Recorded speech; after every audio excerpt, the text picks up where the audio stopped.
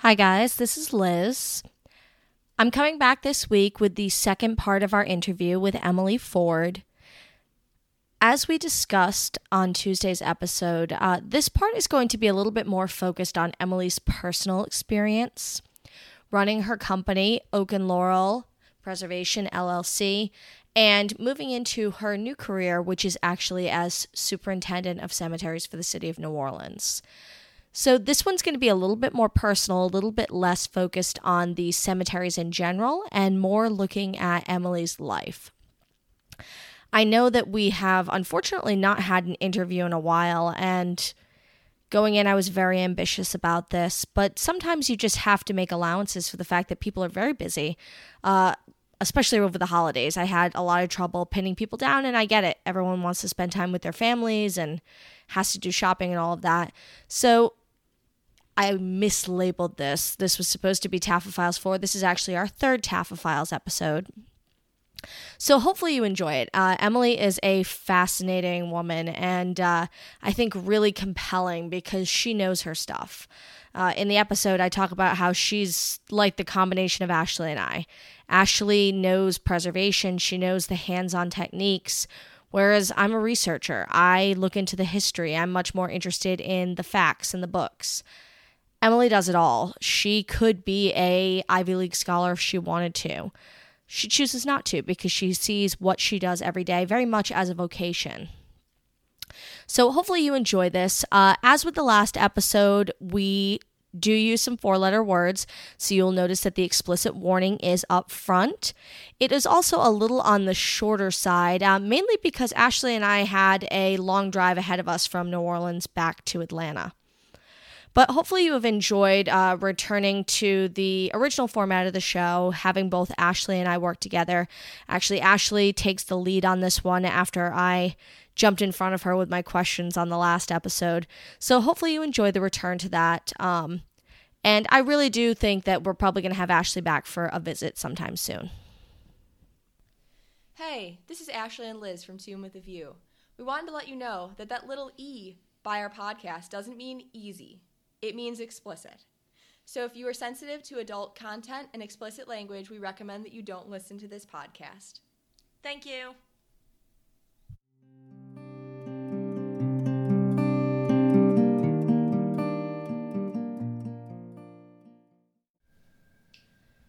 Today, we continue our Mardi Gras celebration with our most recent Taffa File.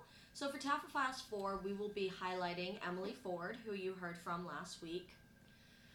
Emily Ford graduated from the College of Charleston and has been focusing on historic preservation, particularly for the last 5 years as the owner of Oak and Laurel Preservation LLC here in New Orleans, Louisiana, where we are again broadcasting live.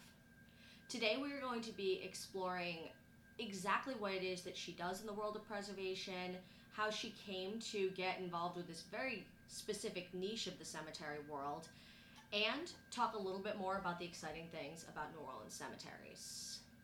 I'm Liz Clappin. And I'm Ashley Shares, and this is Tune with a View.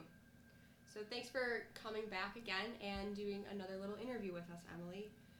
Just to, again, recap, last week we talked about the history of New Orleans cemeteries, some of the unique challenges they face, and a little bit about preservation and maintenance of them.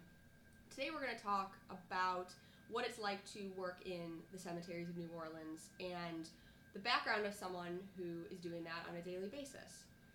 So I think a good place to start is with your schooling and where you went to school and how school and internships led you to where you are now.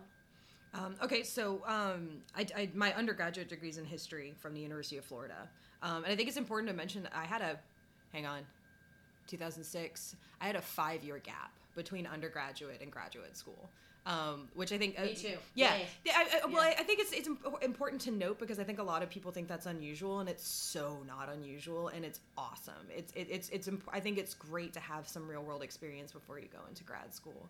The average age of a PhD is 40. Shit, no, really? I didn't realize that. Yep. That's great. Yeah, I mean, I'm grateful for that. Most of the people I went to grad school with had already worked in, some variety of architectural work. moved from New Orleans to Charleston to go to the College of Charleston / Clemson University's program in historic preservation, which was absolutely fantastic. I loved that program. I loved the people I went to school with. It was a really small program. You know, there's 14 of us. We were sequestered off in our own little tiny bubble away from pretty much everybody. You know, we had this. The building used to be the program used to be housed in an old dialysis lab. It was a repurposed dialysis lab. So we had a bathroom in every room. It was fantastic. Which is like the exact opposite of working in cemeteries. It was really great. It teased you, right? Yeah, I know. It was fantastic. And when the programs moved, it's in a wonderful new building in Charleston. But when the architects came and talked to us, and they were like, "Well, what do you want?" And we were like, "Well, we have a lot of bathrooms, and we really like that, you know." But yeah, Charleston was a great place to go to school because Charleston takes preservation so incredibly seriously. New Orleans really gets by. This is something I say a lot. New Orleans gets by because we have an enormous stock of historic material. Not so much because we are exceptionally good at preservation. Charleston, on the other hand, is the home of little old ladies chaining themselves to houses. You know, so it was really, really critical, I think, to learn preservation in a place where it was such a huge part of life. Also, Charleston is also home to the American College of the Building Arts, which is the only 4-year college that's dedicated to trade. And I had the really good luck of meeting a guy who used to teach masonry there, who was working in cemeteries. So that's where I got to learn my hand skills. I think that was super critical as well. Like, I really had a great balance. And every bit that I did in grad school, including my master's thesis, was focused on New Orleans cemeteries. My master's thesis is 814 pages of nothing but stonecutters and tomb builders who were working in Lafayette Cemetery No. 1. So it was great to have that intensity and also to be able to focus it on New Orleans cemeteries. I remember somebody told me that the College of the Building Arts has a pretty cool campus too. That they have the old jail. It's the old jail, yeah. Which you gotta love when you can have that kind of crossover in preservation. They have great parties there too. It's a wonderful school. It struggles with some stuff when it comes to like accreditation because. And I get it. Like, if they ended up merging in with the College of Charleston, like, you got to understand, this is a 4-year college where, like, every single class is associated with historic trade, including, like, your math class. You know, if it got assumed into the College of Charleston, they would obviously streamline that, you know, and they've resisted that for ages. So it's a really, really cool school. You know, I just bring that up because I think it's one of those things that a lot of times historic preservation and preservation technology, it doesn't fit the traditional college model. No. And that's because I think that in the United States in particular, we have moved away from trades. And most people who work in trades now, they do it through a type of apprenticeship. So it's very difficult to try to take a mainstream college experience and meld it with a physical trade that normally would be learned hands-on. Well, you have to, when it comes to, I think, any graduate program, and I've spoken to lots of people who've gone to lots of other graduate programs, like, the program isn't going to end up doing it for you, unfortunately. I see that a lot with graduate programs that even advertise hands-on work. Chances are that's going to be, you got to fight for it. You have to go out and you have to seek it yourself. It was something that I learned from somebody from ACBA, from the American College of the Building Arts, talked about. There are these temples in Japan that get repeatedly, like every 100 years or so, they get completely rebuilt exactly the same way. And this has been going on for thousands of years. So even though the buildings are, or probably hundreds of years, but so even though the buildings are historic, they were only made 100 years ago. But it's a very stringent guild system of the guys who build those things, and the ethic among those guys to their apprentices is that they must steal their knowledge. They don't actually teach those guys anything. All of those apprentices come in like sort of with this like Prometheus ethos, where they have to you know, quote unquote steal the knowledge from the masters. And I feel like that's what grad school and hands-on work is that you need to be finding it outside. It can't be just like handed over to you. You have to. You really have to steal it to eke it out outside of the academic structure. Why do you think grad programs are moving in that direction away from the hands-on trades. I don't think they were ever all that close to it to begin with. I think, there's a lot of things about that. I think it's really hard. I think that there is an American attitude towards trade that just presumes that you wouldn't do it if you didn't have to. I've always wondered if it has something to do with the GI Bill, where after, like, say 1945, there's less of a barrier, at least among white people, to going to college, right? So after 1945, the presumption is the only reason you wouldn't go to college is because you're not smart enough, right? And I've had people tell me this, when they see, because I work outdoors in masonry, with my business, people would be like, well, one of these days you'll be so successful that you won't have to do that part. You'll supervise that. And they're like, oh, why would I do that? That this is the skilled work that I have. So I think that there's already with the people who are running academic institutions, like higher level academic institution, there's a disconnect for the value of that hands-on work. And I think a lot of the people who are going to graduate programs aren't necessarily, they're probably not doing so to go into trade. They're a lot of, preservation is so immensely diverse.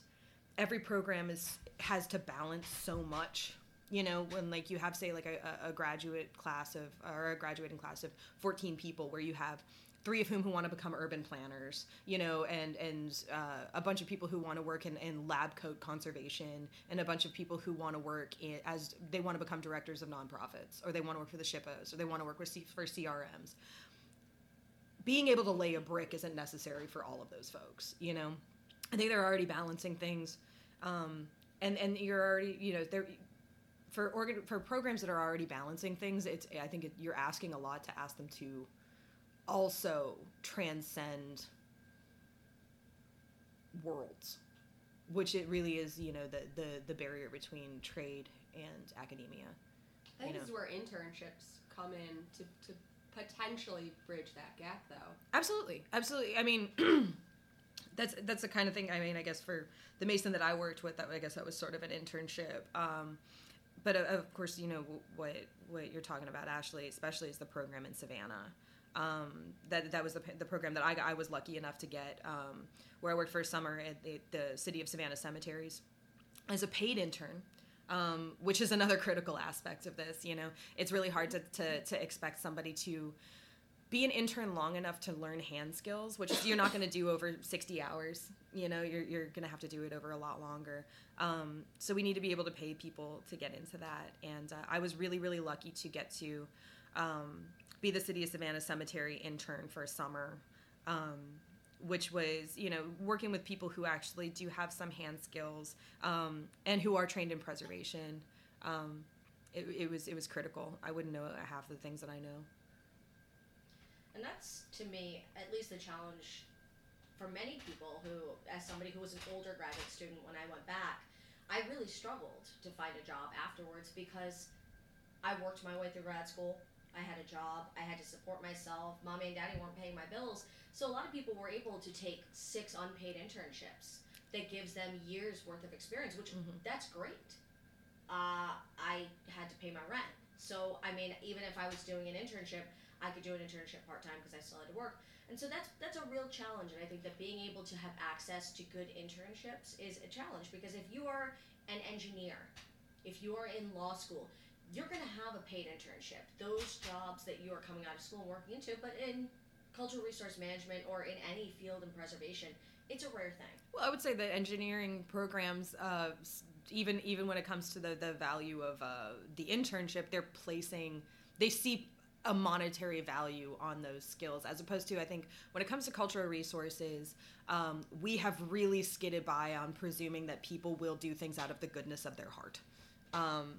And we have cheapened the value of that labor to the point, if we think that we can have unpaid interns or unpaid volunteers do skilled work, then we're really chipping away at the fortitude of our profession, and at the longevity of our profession. I used to work for the Park Service. The Park Service does the same thing. So you have 30 years of relying on volunteers to do all of your work, and those volunteers go away. Like you have no skill pool left, Damn. Yeah. It's one of those hard realities, but it's something that I feel like it's worth talking about, because it is one of the challenges.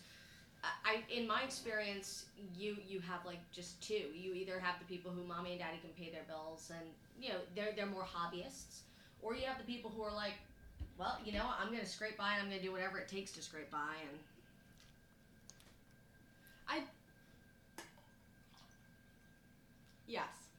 I hesitate to put people into only two categories like that.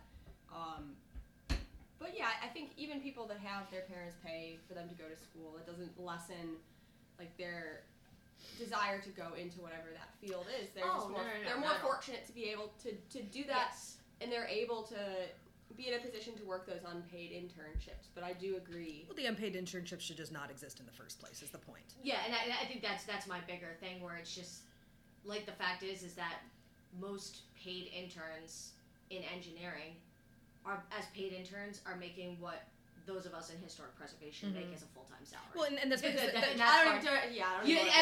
it's just depressing to think about. Yeah. But it's something worth considering, because I think that when we talk about these issues, we're just trying to give people perspective of how we get into the jobs that we are in and what it takes. Well, all right, what do we got next? What's up next? So we have your experience at the College of Charleston.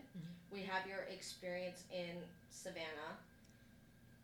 How do those two things translate into what you do next? Well, I mean, I lived in New Orleans before I went to grad school in 2011, and my intention was always to go back. I picked up the Savannah thing because I just, it was there, and I was really thrilled to be able to go. And, I met some of my best friends. That way, Sam Beatler and I are still really very close, which is great now because we have this dialogue over Southern cemeteries, which is just that's only getting better, which is really exciting. I came back to New Orleans and started my business, and there was at the time there aren't very many people who do tomb restoration in New Orleans, and I wanted to do that work. I loved the idea of being able to connect with families and supporting them and empowering them to care for their own properties. And I did have a pretty great skill set to be able to do that. So Oak and Laurel Cemetery Preservation turned 5 last September. I founded it in September 2014.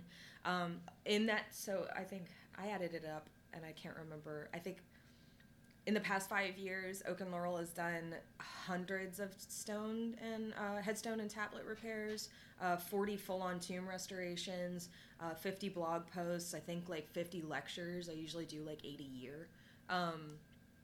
It's been a really great way to be in touch with tomb owners, with property owners in the cemeteries, getting them involved. Because it doesn't really matter. Like doing full-on restorations, which is absolutely a huge part of what I do, but doing full-on restorations is something I would love to never have to do.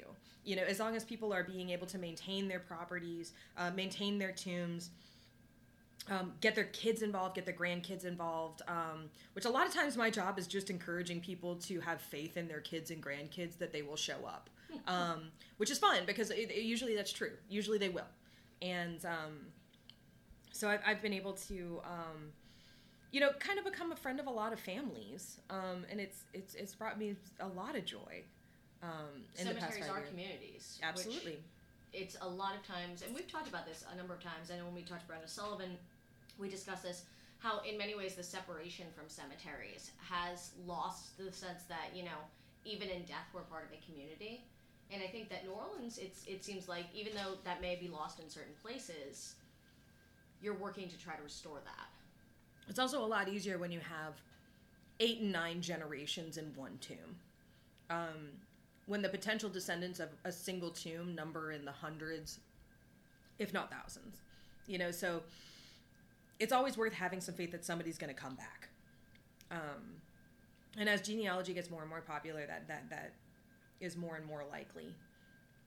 So, like I've worked on one of the tombs that I restored into, I guess almost 4 or 5 years ago. Well, 4 years ago.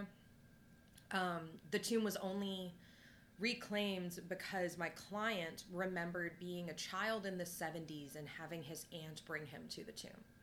And so, 30, 40 years later, he gets really into genealogy. And he remembers that tomb. And so he comes back to New Orleans from Mississippi, goes through all the paperwork it takes to get the deed reissued for the tomb, and now he owns it, And seeing people get that involved has been really wonderful. And people can be that involved here in New Orleans, Do you think the sort of Ancestry.com and 23andMe and DNA testing has produced a resurgence? Absolutely. And arguably, do you think it's because I feel like Ancestry.com kind of peaked maybe 10 to 15 years ago, and it was mainly a phenomenon. I think older people were really interested in tracing their genealogy. I feel like the DNA, I don't know if it's the technology, but it's a younger crowd of people now who are testing their DNA. I don't really get a lot of DNA folks. It's still genealogical research folks, and a lot of them are younger. Like I have a couple clients. So we were talking about genealogical folks. Yeah, it's still mostly Ancestry.com folks. I do a lot of research or presentations to genealogy groups. I mean, in Louisiana, genealogy is sort of has its own ups and downs. When it comes to the Acadian migration, folks who were expelled from Canada and who are now known as Cajuns, there's like a pretty set list of like, say, 100 families that arrived. And, if you can trace your genealogy to any one of those 100 families, there's a certain pedigree to that. Same thing with, plantation owners, governors, kings of Mardi Gras, stuff like that. So people are still pretty into it. It is real fun, though, when it comes to some of the cemeteries where, any one white family, honestly, is usually associated with 5 or 6 tombs, and how they divide it up, who is responsible for what, it's kind of its own family system, family tradition, that we get to play around with here, which is fun, and also, a lot of stuff falls through the cracks. So, in terms of your company, obviously there's no typical day. That's probably one of the beauties of it, but what would you say the majority of your time was spent doing? Well, I mean, the majority of my paid time, or the majority of my time? For my business, most of the work that I get outrightly paid for is tomb restorations, which any tomb restoration can take. Smaller jobs, every once in a while I'll get things that take like a day or a day and a half, but a full tomb restoration will take anywhere from a month to 3 months, depending on how involved it is. My most recent projects were on the North Shore of Lake Pontchartrain in Mandeville, and those were projects that were paid for by the city of Mandeville, which is very unusual. But those were 3 tomb restorations, so my average day was waking up at 5, loading up the truck, getting on the Lake Pontchartrain Causeway, which is a 27-mile bridge, as the sun was coming up, and working in a cemetery until about 2 or 3, and then getting back on the causeway, coming back. And in the cemetery, it tends to be pretty quiet. A lot of deconstruction of failed masonry and then reconstruction of failed masonry. Every once in a while, I'll get a headstone repair, which is really fun, because compared to large structural tombs, they're relatively simple. Reconstructing roofs, tomb roofs, is a lot of what I do. If a tomb is neglected for any period of time, it's usually the roof that goes first. And a lot more of my job than I would prefer is reversing bad repairs. Is reversing things that were done with Quikrete, things that were done with caulk, things that were done with Bondex or thin set, things that are done with materials that are too new and too strong for old tombs, and they inevitably fail, and they are very, very difficult to remove without harming the structure. That is a big part of what I end up doing. So, recently you have been working on a few other things, including blog posts, and you've been helping set up a network for tomb owners. So these are kind of some of the things that you do that are not necessarily a paid part of your job, but you do because you find them to be important. Can you talk a little bit about how you balance the need to be paid to live and your desire to help the cemetery community? The truth is I'm terrible at it. I know I'm terrible at it, and I was kind of interested to see how that would go. But... No, I know I'm awful. I've never been a good business owner, and I'm okay with that. What I say over and over again is, for those of us who work in cemeteries, we do not fix refrigerators. Like, if we fixed refrigerators, I think it would be okay, a little bit easier to be more impersonal, a little bit less empathetic, a little bit less involved emotionally. But that's not what we do. We work in cemeteries, and if we're missing the point of what that means to the people whose parents are buried in a cemetery, to the people whose ancestors maybe even forgotten in a cemetery, or were otherwise not treated with the kind of dignity they deserved, like, that's, if we don't pay attention to that, then we may as well be fixing refrigerators, and we may as well be a lot more concerned with the bottom line. There's a part of me that's the lapsed Catholic in me sees this work as a ministry, and part of that involves taking a vow of poverty. But yeah, so when it comes to, like, say, talking with, the other things like organizing the tomb owners or writing the blog that I write, those are critical to the mission of preserving the cemeteries, and they also bring me great pleasure. It's something that I love being able to just wander around at my own pace when it comes to researching any of the tombs, any of the cemeteries of New Orleans and elsewhere, or even taking, like, trips to really understand, say, the River Parish cemeteries, or the cemeteries that are in Acadiana, or farther downriver from New Orleans. Everything like that really, it sort of cycles into the actual hands-on preservation work, because the knowledge base is larger, right? So it's something that I think I would do anyway, and I would continue to do anyway. Specifically with the tomb owners, that was something that was born of necessity. What Ashley was bringing up was the Tomb Owners of Lafayette Cemetery No. 1 organized into a Tomb Owners Association to unify their voice with the city who manages the cemetery. And I think it was a revolutionary way of actually increasing agency of the people who matter most in the cemetery. And I want to see it to be an example for any of the cemeteries in New Orleans and elsewhere. So I was extremely proud to be able to help those folks get off the ground. So you seem to, obviously know a lot about New Orleans cemeteries and Louisiana cemeteries. So you might be a little bit biased. What is your favorite cemetery? My favorite cemetery in New Orleans? Yeah, to start with. Let's start with local. I can narrow it down. St. Vincent de Paul Cemetery, which is on Louisa Street in New Orleans. It is a cemetery that tends not to get the attention that it deserves, which is kind of fine, actually. Really, keeps it pure. Well, the cemeteries are kind of, the act of observing sometimes disturbs the observed. And some of the cemeteries that have had the most attention tend to be the ones that the purpose of the cemetery tends to be the most disrupted. So St. Vincent de Paul, fortunately, is in a neighborhood that most of the historic preservationists of New Orleans really could not have cared less about. In fact, they disdained the neighborhood. And for that reason, they never came into that cemetery and messed around with it. And so there's a lot of original material in that cemetery that I think is remarkable. Also, the thing about St. Vincent de Paul is it represents a historic neighborhood that was so extremely diverse. So it's one of the only cemeteries where you can find a tablet that's inscribed in Corsican. And that one was carved in Corsican by a Italian. No, that one was done by a French stonecutter. But, like, I have a whole collection of tablets from St. Vincent de Paul where they're, like, German language carved by a French guy, or, Spanish carved by an Italian guy. And it's a really beautiful cemetery. And it's also one of the best visited cemeteries by families, which I find, I love going to that cemetery on All Saints Day because it's packed. And it's a thrill to see that.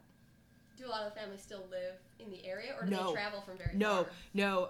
The extent, someday somebody's going, I don't even know, it would take an economist. But someday somebody's going to write about the economic impact of white flight in New Orleans, and you can't underestimate it. But that neighborhood cleared out of a lot of those longtime residents in the 50s. What I think happened with St. Vincent de Paul is that one of the highway bypasses happens to still go pretty close to that cemetery. So as people are going out to these suburbs like Metairie or Kenner, they could just dip down off the highway to visit the cemetery, which is one reason why I think that there's still some pretty good visitation there. Also, it's a lot of Italians, and I mean, you can always count on Italians to be pretty involved, with their families, their ancestors. So what about outside of New Orleans then? There's in thinking about this, the first cemetery that comes to mind is the first cemetery I really fell in love with, which is outside of Grass Valley, Oregon.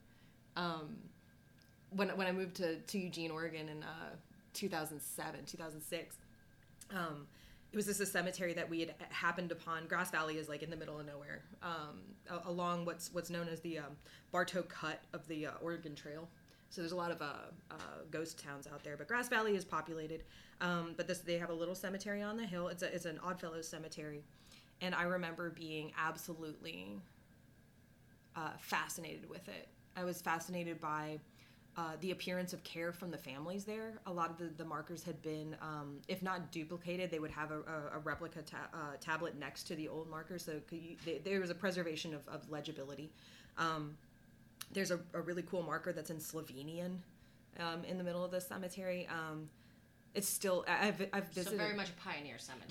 Very much. And I visited it several times since, and it was the first cemetery that really made me fall in love with cemeteries. So, what has been so far in your time working in preservation in New Orleans been either the most impactful or just the most fun project you've gotten to work on? One of my favorite projects was a tomb that didn't have really any modern interventions at all, and it had just been neglected. It had just decayed.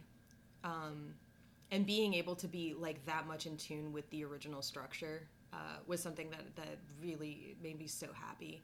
But really every project that I've done in the past 5 years, which I've gone from, small projects to, I restored a 12 vault, 22-foot tomb in Covington, an Italian society tomb that was also 12 vaults. Like I've worked on some big guys,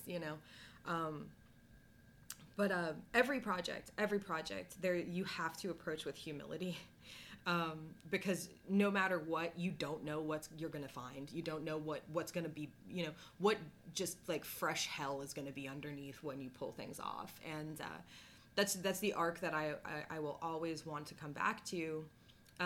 Is walking out to a tomb and being like, yeah, I got this. Yeah, no, I know what this is going to involve.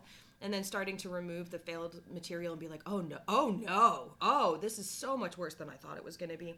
Oh man, I'm wonder if, geez, this is really bad. I wonder if I can do this. And like having these moments of self-doubt and be like, wait, no, this is going to be good. Okay, this is going to work out. And then there's like this moment of complete disbelief that it is going to work out. And really finishing up with this feeling of pride in my work. And also like a nice slice of humility, because every project is an exercise in hubris, and just kind of being put in your place that you don't know everything. You have to be approaching it with some sort of flexibility, and some sort of respect for the material. So every project has been like that to me, and I'm kind of a junkie for it, just to be able to have that process with every structure. So you mentioned earlier how people have told you and asked you, well, maybe one day you'll be successful enough that you don't have to work outside, you don't have to do this, you'll just be managing it. And you said, why would I ever want that? But recently you have gotten a new job in the city of New Orleans. Spoiler. So are you selling out, or are you... Is there such a thing as selling out in this world? There is selling out. There is, but no, absolutely not, because, it makes me think, I was on, I am still a member of the Louisiana Cemetery Association, and I go to these meetings, and most of the people in that organization are people who are in for-profit cemeteries. They're salespeople, they're funeral directors. And I remember when I got allowed into the LCA, I was just like, man, they're gonna really let a fox in the hen house like that? Like, they should not trust me to be in that room. And yet they do, and it made me really happy because I've learned so much about the way that Louisiana cemeteries laws are crafted. And I feel this way now. So my new job is that I am the superintendent of cemeteries for the city of New Orleans. And they haven't let a fox in the hen house, but they have definitely allowed, they've definitely taken me on. I am a different person than the kind of person who has had this role in the past. Which is really great because I can sneak in so much preservation. And honestly, the city wants me to. When it comes to missing out on hands-on preservation, though, I do wonder about that. I'm really hoping. One of the first things that I thought about when I took this position was that I really want to foster the next generation of people who do the work that I do. Kind of similar. It's funny because to call back to this whole discussion we were having about internships. I think that like New Orleans doesn't have anywhere near enough people who have the skills necessary to do restoration as we need. We need at least 3 times as many people, and we don't have them. And I think a lot of it does have to do with the fact that if we can't afford to pay an intern, we can't afford to pay a professional. So what I would really love to do is foster a new culture of people who are adequately compensated and who do have the skills to do this kind of work. The term I've been using is I want a bigger boat. I want a huge boat. I want a big boat full of people who are capable of doing this work. And hopefully in this position, I will be able to create a good environment for that. And part of that is going to mean, hopefully teaching some hands-on work. And also teaching tomb owners that hands-on work so they have the skills to do what they need to do. Because, preservationists can do this work, but it's the tomb owners that are going to save all the cemeteries of New Orleans. That is the only way you save that cemetery, any cemetery, is by having the families involved. At least that's how it is in New Orleans. So yeah, and then I am allowed still to do restoration work in other cemeteries that are not New Orleans New Orleans City cemeteries. So hopefully I'll still have some little repairs that I get to keep my hands on some bricks because I'm gonna need that. I know I'm gonna need that. And you're gonna be able to keep up the education side too, just maybe in a slightly different capacity, and be able to continue your blog posts. Oh, absolutely. Like I'm really excited for the. Honestly, the having a little bit more security, like knowing when I'm going to have a paycheck, definitely does give me some freedom to do a lot more research and spend some more time in the archives when I can. And I'm really thrilled about that. I'm really excited at the chance to do that without worrying about what I should be doing for my business. Emily is the ideal person, really, because it's like Ashley does the preservation. I do the research. Emily does it all. So do you ever sleep? Just very geographically. I love sleeping so much because I spent my entire 20s not sleeping, and so now I do not miss out on sleeping. I love sleeping so much. But I also have a cat that wakes me up at 4 a.m, so I get an early start every day. Well, you've certainly given us quite an inspirational 2 episodes, I think. Thank you. I can't wait to go back to work tomorrow now.